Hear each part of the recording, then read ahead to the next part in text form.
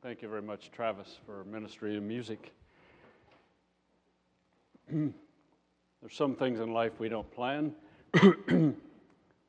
I think about 3 times in my life when I have been speaking in a public realm, I get a coughing spell and can't control it.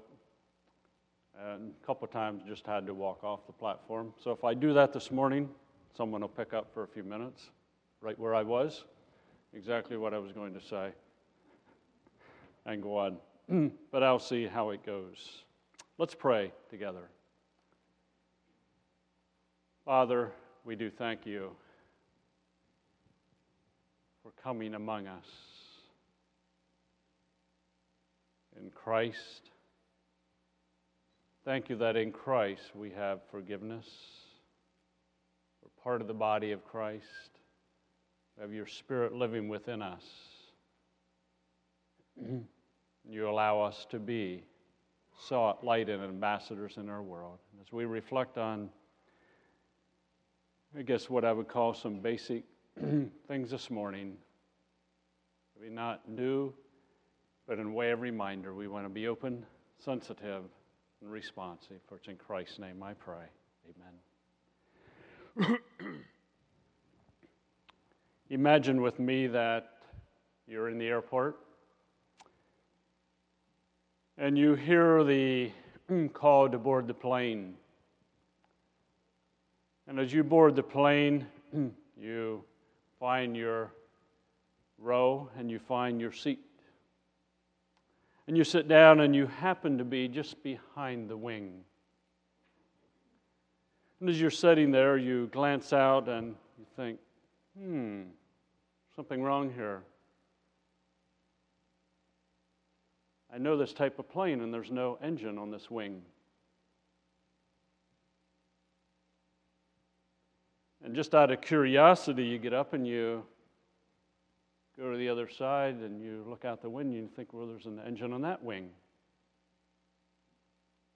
And you notice that they give you plenty of seat room, plenty of space between seats. You don't have to worry about that. And the cabin is very, very nice. And I guess it's going to be a very comfortable flight. But I have a concern. There's an engine missing. And you try to sit back and relax, but you're somewhat apprehensive. And the captain comes over the intercom, we're going to go for takeoff in a little while. And he says, oh, by the way, I just want you to know that we try to provide all the nice things inside of the cabin here for you. And in order to save some money, just want you to know that we're flying with one engine today.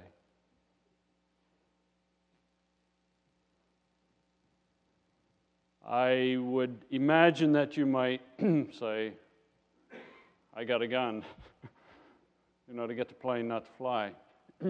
We would say the airline is stupid to neglect a basic such as an engine to take care of things on the inside. And I think occasionally along the way, we need reminders to keep the basics correct on target. And as we begin another year, I don't necessarily think about New Year's resolutions, and I'm not where I'm coming from, but we're going to take a little time this morning to remind us to keep the basics in place in our lives individually and as a church. My desire is for us to be what we're called to be as saints, 24/7. If the basics are out of order, if the foundation is out of order, why continue? It's kind of like a dog chasing its tail. If I at times sound dogmatic and convinced, it's because I am convinced in light of study of Scripture. And again, this morning will be somewhat of an overview of Scripture. We'll be looking at some passages, not a specific passage in great detail. And I recognize also that I give an account as a shepherd, and I think it does us good at times to, again, just remember. Make sure the basics are in order. Let's take our Bibles and turn to Ephesians chapter 1. Ephesians chapter 1.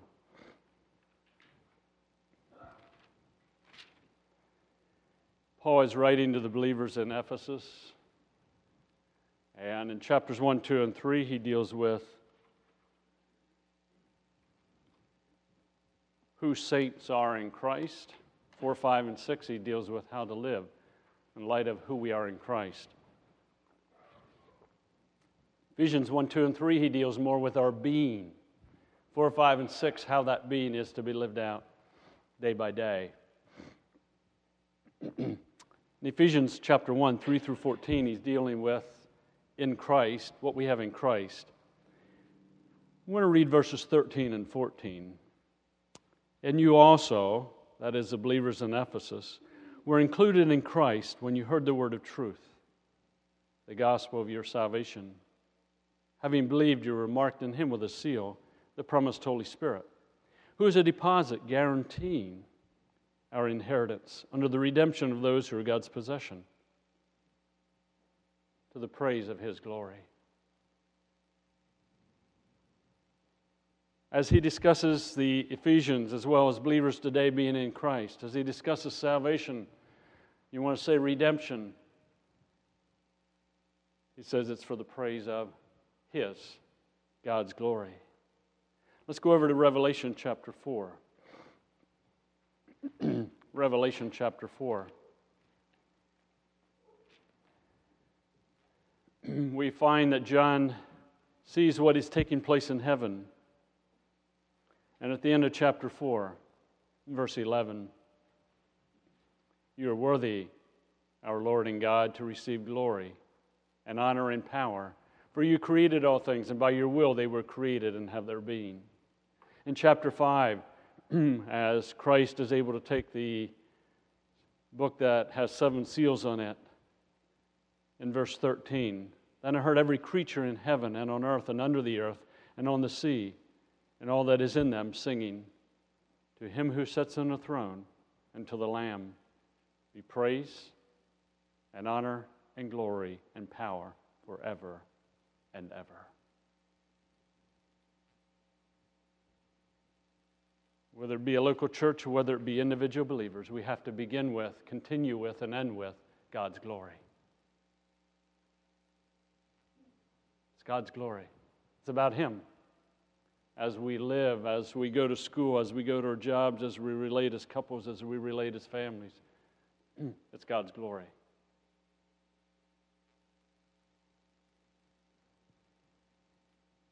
It's not about us. It's about God and his glory. Let's go back to the Gospel of John, John chapter 1. John is writing, according to the end of the book, is so that we might believe that Jesus is Christ, and in believing we might have life.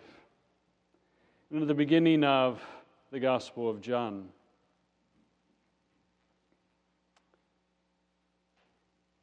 John 1 and verse 1, in the beginning was the Word, and the Word was with God, and the Word was God. He was with God in the beginning. And the Word, according to verse 12, we know is Christ, along with verse 18. And verse 3 says, through him all things were made. Without him nothing was made that has been made. In him was life. And that life was the light of men, the light that shines in the darkness, but the darkness has not understood it. As you look at John 1, you look at Hebrews 1, you look at Genesis 1, we want to be concerned about God's glory. We want to be concerned about God as creator and his image and living out his image. Let's go over to Colossians chapter 1. Colossians chapter 1. And again, I realize we're going to a variety of passages. But in Colossians 1, Paul is writing to the church in Colossae. And they were being lured away by false doctrine. They had heard about Christ. They come to faith in Christ. But apparently some teaching came along and said that Christ is one among many.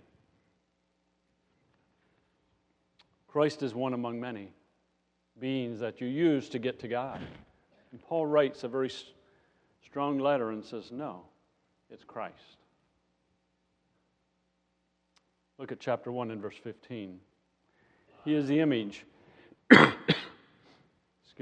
image of the invisible God, the firstborn over all creation. He is referring to Christ. For by him all things were created, things in heaven and things on earth, visible and invisible, whether thrones or powers or rulers or authorities. All things were created by him and for him. He is before all things, and in him all things hold together.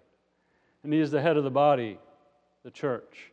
He's the beginning and the firstborn from among the dead, so that in everything he might have the supremacy. For God was pleased to have all his fullness dwell in him, and through him to reconcile to himself all things, whether things on earth or things in heaven, by making peace through his blood shed on the cross. Paul's argument in Colossians is, it's Christ. It's Christ and Christ alone. And that ties in with the correct gospel. If we're not careful, we become enamored with things other than Christ. Whether it be a building, whether it be a program, whether it be music, a worship style, a book, an author. We think if we have these, we'll do well. And Paul says so very, very strongly, it's Christ and Christ alone.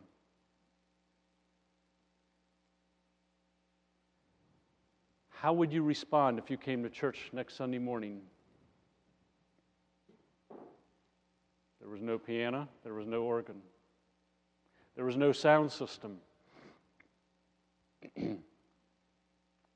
We removed the pews, and you sat on the floor. We sang without any instruments as we focused on Christ.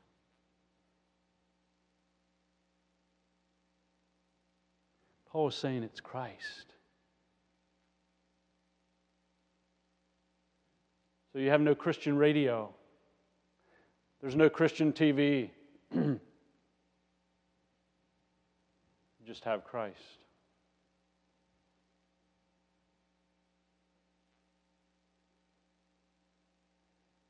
If we're not careful, we can become so enamored by the many trappings of Christianity that we miss Christ. Paul says it's Christ. Christ alone.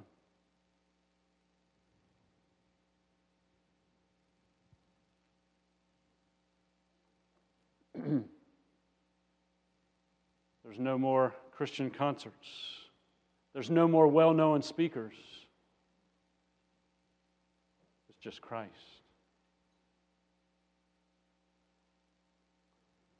I'm not knocking all of those things, but it's Christ. And tied in with that, it's in Christ.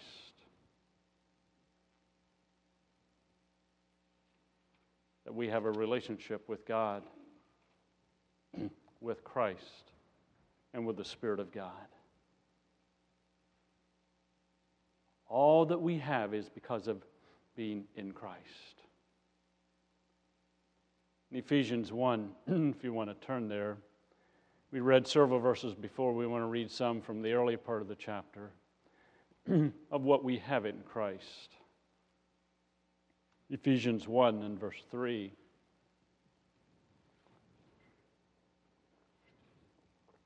Lord willing, we'll touch more on this passage next week, but praise be to the God and Father of our Lord Jesus Christ, who has blessed us in the heavenly realms with every spiritual blessing in Christ.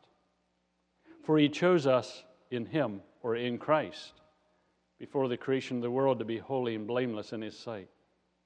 In love, he had predestined us to be adopted as his sons through Jesus Christ, in accordance with his pleasure and will, to the praise of his glorious grace, which he has freely given us in the one he loves. In him, in Christ, We have redemption through His blood, the forgiveness of sins, in accordance with the riches of God's grace that He lavished in us with all wisdom and understanding.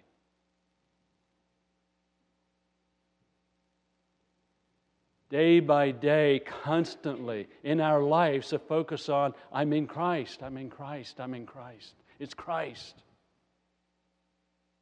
It's not all the things that I do. It's not how often I attend church. It's not how much money I give. It's not how much Christian radio I listen to. It's not how often I witness.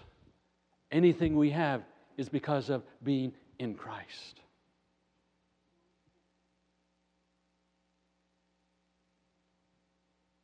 It's in Christ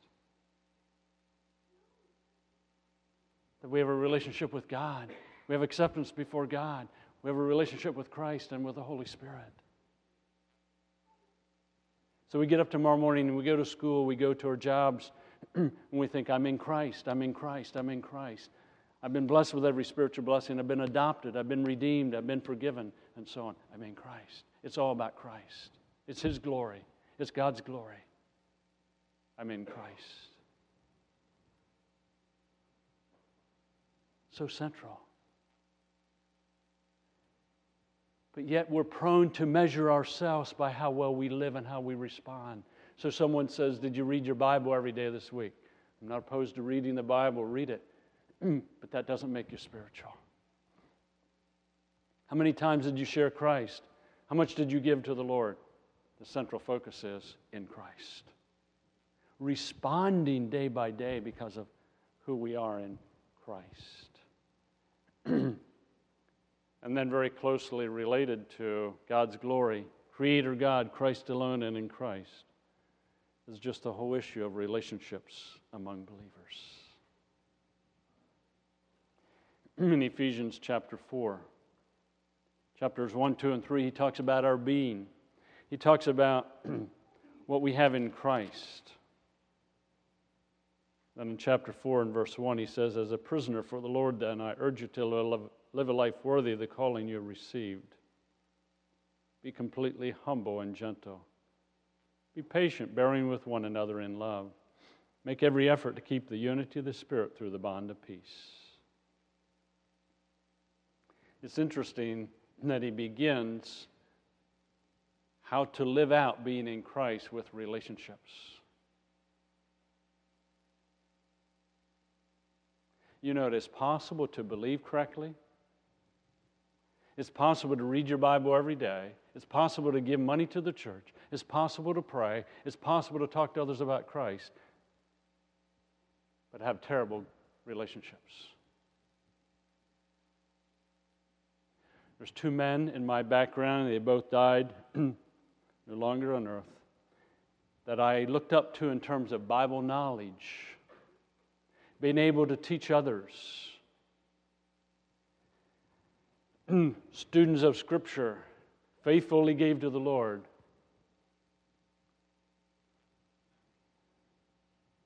But they were both proud men who were not gentle, were not patient with their families, and didn't bear with their mates.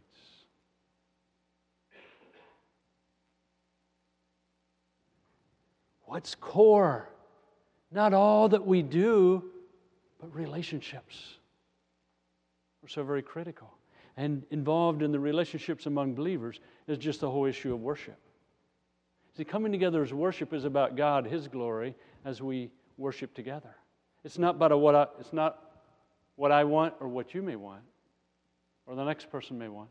It's God's glory as we collectively worship.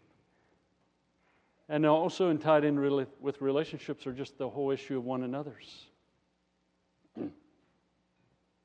Caring for one another, praying for one another, and so on. And just being equipped to live day by day. You know, in your job, in your family life, the way you drive, and so on. And then the whole issue of intergenerational. A couple of weeks ago, when the choir was singing, I was thinking about the fact that there were several families represented in the choir. There were 3 generations involved. That's good. Because we tend to be very generational. in our culture. We have the little people, then we have the teenagers, and then we have the young adults, and then we have the middle-agers, and then we have the over-the-hillers. Now, if you can take all of them and worship together and not make it about any age group, but about God's glory and being in Christ, that's a testimony of relationships. Where you can have a teenager and a 90-year-old praising God with whatever that looks like for God's glory.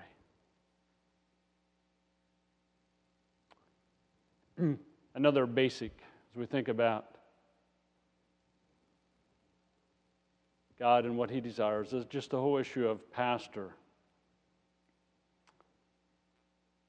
a shepherd. In 1 Timothy chapter 3, just listen as I read several verses. Here's a trustworthy saying: if anyone sets his heart on being an overseer, he desires a noble task. Now the overseer must be above reproach and make sure he attends church every week. And no, the husband of but one wife, temperate, self-controlled, respectable, hospitable. You will find that the qualifications of a pastor are character.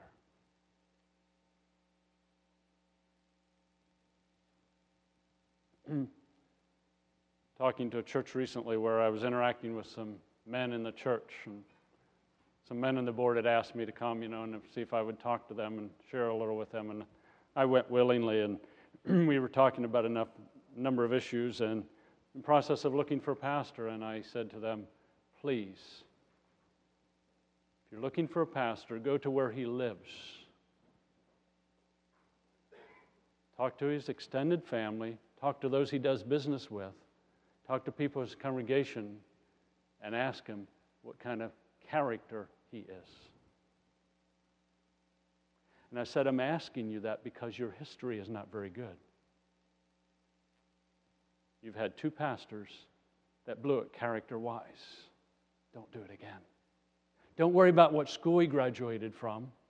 Don't worry about how much training he had. Don't worry about his big, nice resume. Look at his character. That's central.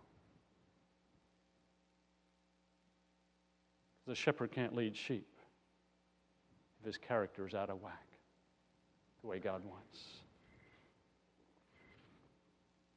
That means he needs to be character qualified. He needs to watch himself. What is he like as a person? So for someone to come up to me and say, Pastor, what have you been doing with your mind? That's an order. Someone go up to Ruth Ann and say, Ruth Ann, what's this guy like at home? Is he the same as home as he is in public? What kind of character is he? Is he humble? Is he gentle? And so on. No, I got to watch myself. I got to protect myself. Then watch the flock. Protect you. And then shepherd the flock. Teach, rebuke, correct, exhort. Very closely related to a pastor would be elders and deacons. Excuse me, character qualified again.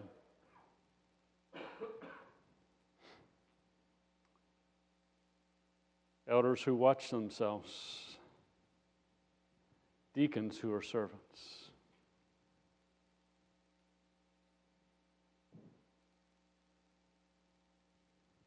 That's core. That's an absolute essential as it relates to church leadership.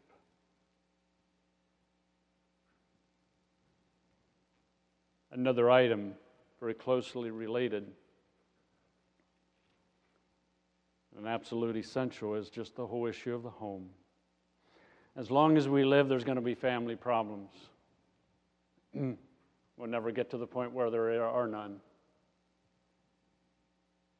But at least moving in the correct direction, and pursuing that. Godly marriages. Moving in that direction. Godly parents. At least moving in that direction. It's interesting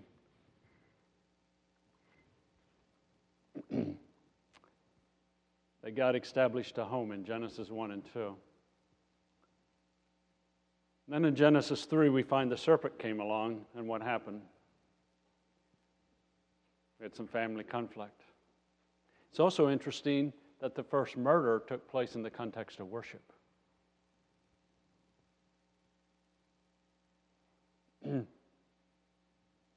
Cain killed Abel, and it tied in with their worship of God. That created some family dynamics that were difficult. Absolute core, just being concerned about the home. And then another one that relates to absolute core is relationships in the world. The job. I've had opportunity to talk to some unbelievers about Christ because of you and how you live on the job. You say, I just work. Don't say it that way. I just work. I have the privilege of working for God's glory as a mechanic,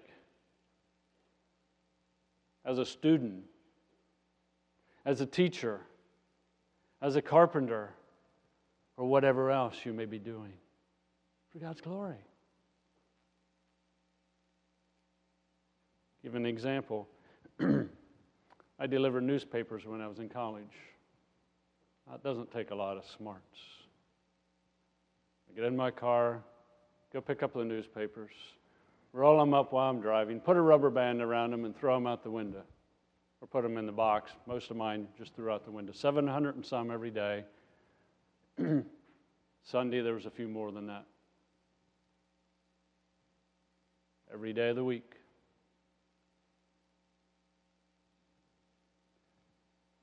Lo and behold, my boss, Rusty Moon, was an unbeliever. He was committed to alcohol. He just drank a lot. The only relationship I had with him was when he hired me, and then sometimes in the morning, when I would pick up my papers, he would be there because I got there before he got there.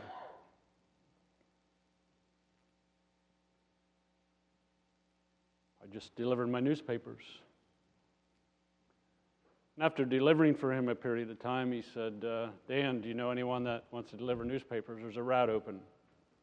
I said, yes. Me. I would like to add another route. He didn't seem too keen on the idea. He said, I don't know anyone else right now, but I'm willing. He checked around for a couple of weeks, and he finally let me take that route. A few months down the road, a route next to that opened. He said, Pastor, or not Dan, not Pastor at that time, Dan, you know anyone that needs a paper route? I said, yeah, I do. I said, what I want to do is I want to drop the second route that I had, and I want this other one because it's closer together, there's more papers, and I wouldn't have to drive as far. He said, okay, I'll let you do that.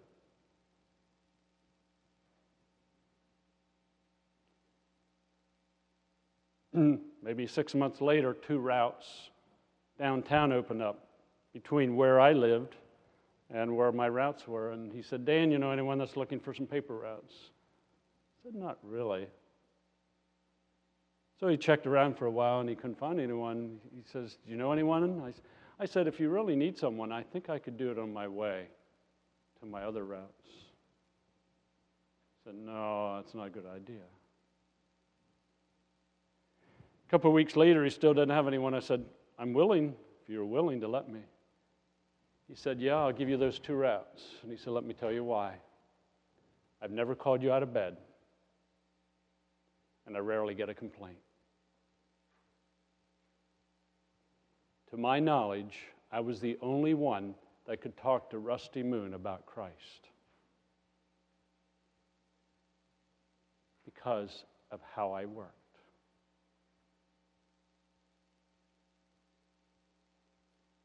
I say all that in way of encouragement.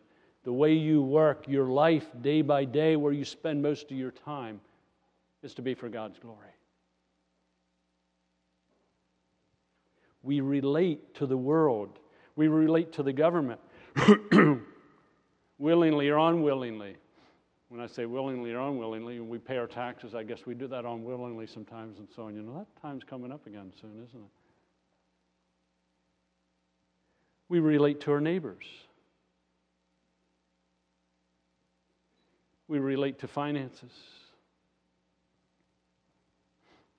But an absolute basic. We say, oh, we got to come up with this program to reach unbelievers. How about just believers in their job and relating to the government and their neighbors and their finances being godly? An absolute basic. We can illustrate what I've been saying with God's glory at the bottom.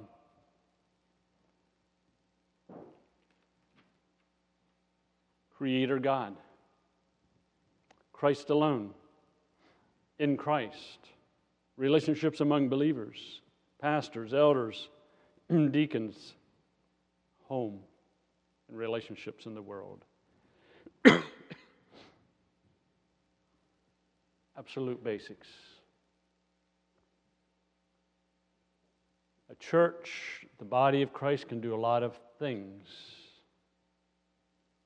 but the absolute basics being in order.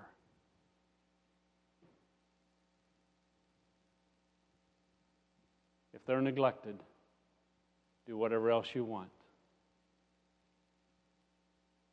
We chase our tail.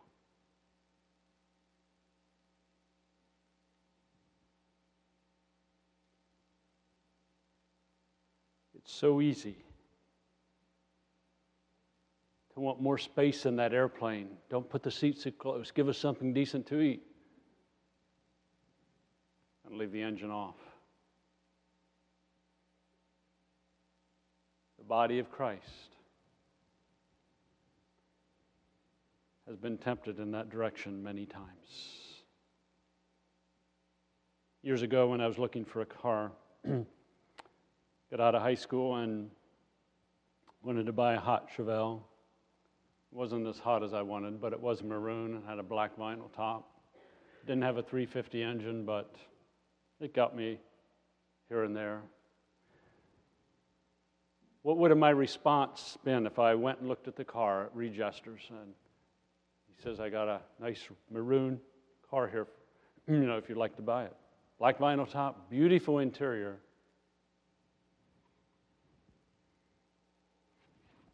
I looked at the tires, they were good, and I said, what kind of transmission is in it? And he told me, and I said, can we open the hood and look at the engine?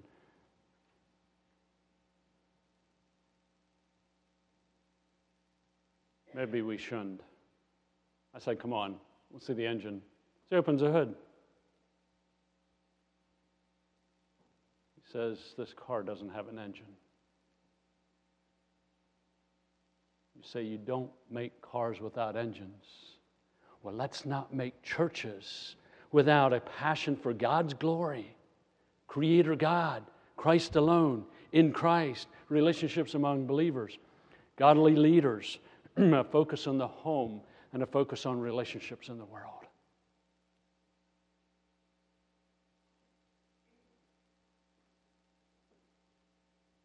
Those are the absolutes in light of Scripture. Anything else is fluff that maybe God may use, but it's not essential.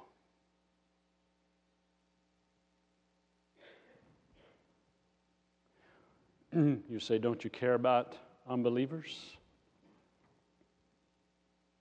Yes.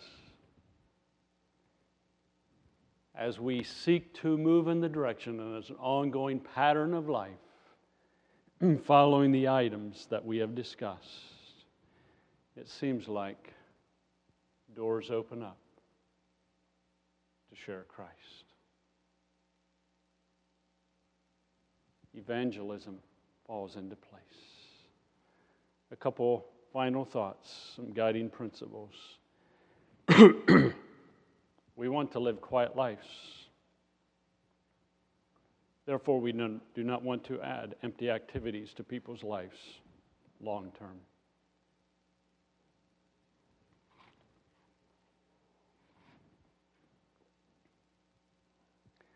Many unbelievers are living life with their tongue hanging out, trying to keep after life. And then we say, come to Christ. Now, if you come to Christ, you've got to make sure you read your Bible, you've got to make sure you pray, make sure you come to church, and make sure you do a host of other things. And they say, I'm already busy enough, I can't add anything to my life. Can you add Christ? No. We're presenting Christ as life, not a host of activities. You say, aren't there some things that are good in the Christian life? Yeah. But we present Christ, not a host of things. We can be so busy doing good that we miss Christ.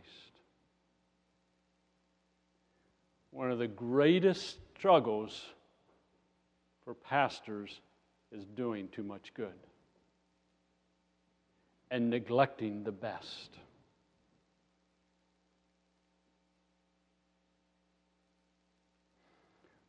I was looking at missionaries' annual evaluation yesterday morning. And I get done reading, none of our missionaries, it's one that I've known for a number of years, and I get done reading what he did. And I thought,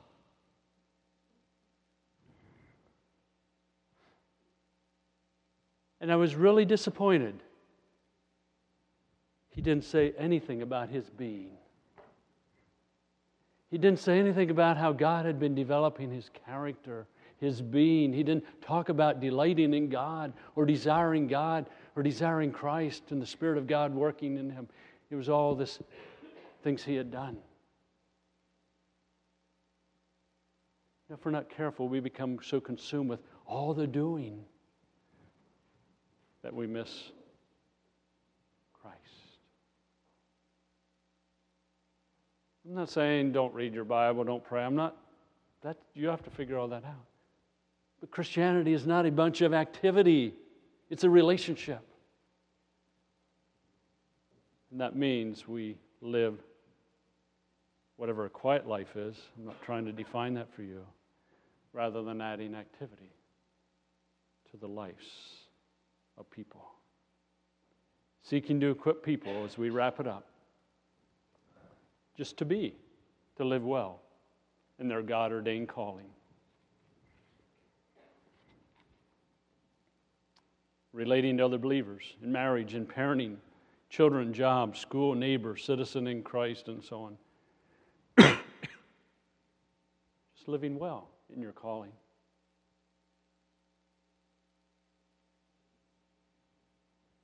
Just helping people to be what God has called them to be.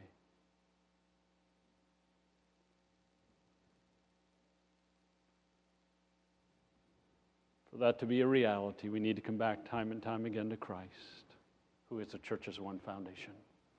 As we sing together, hymn 115, the church's one foundation. Travis?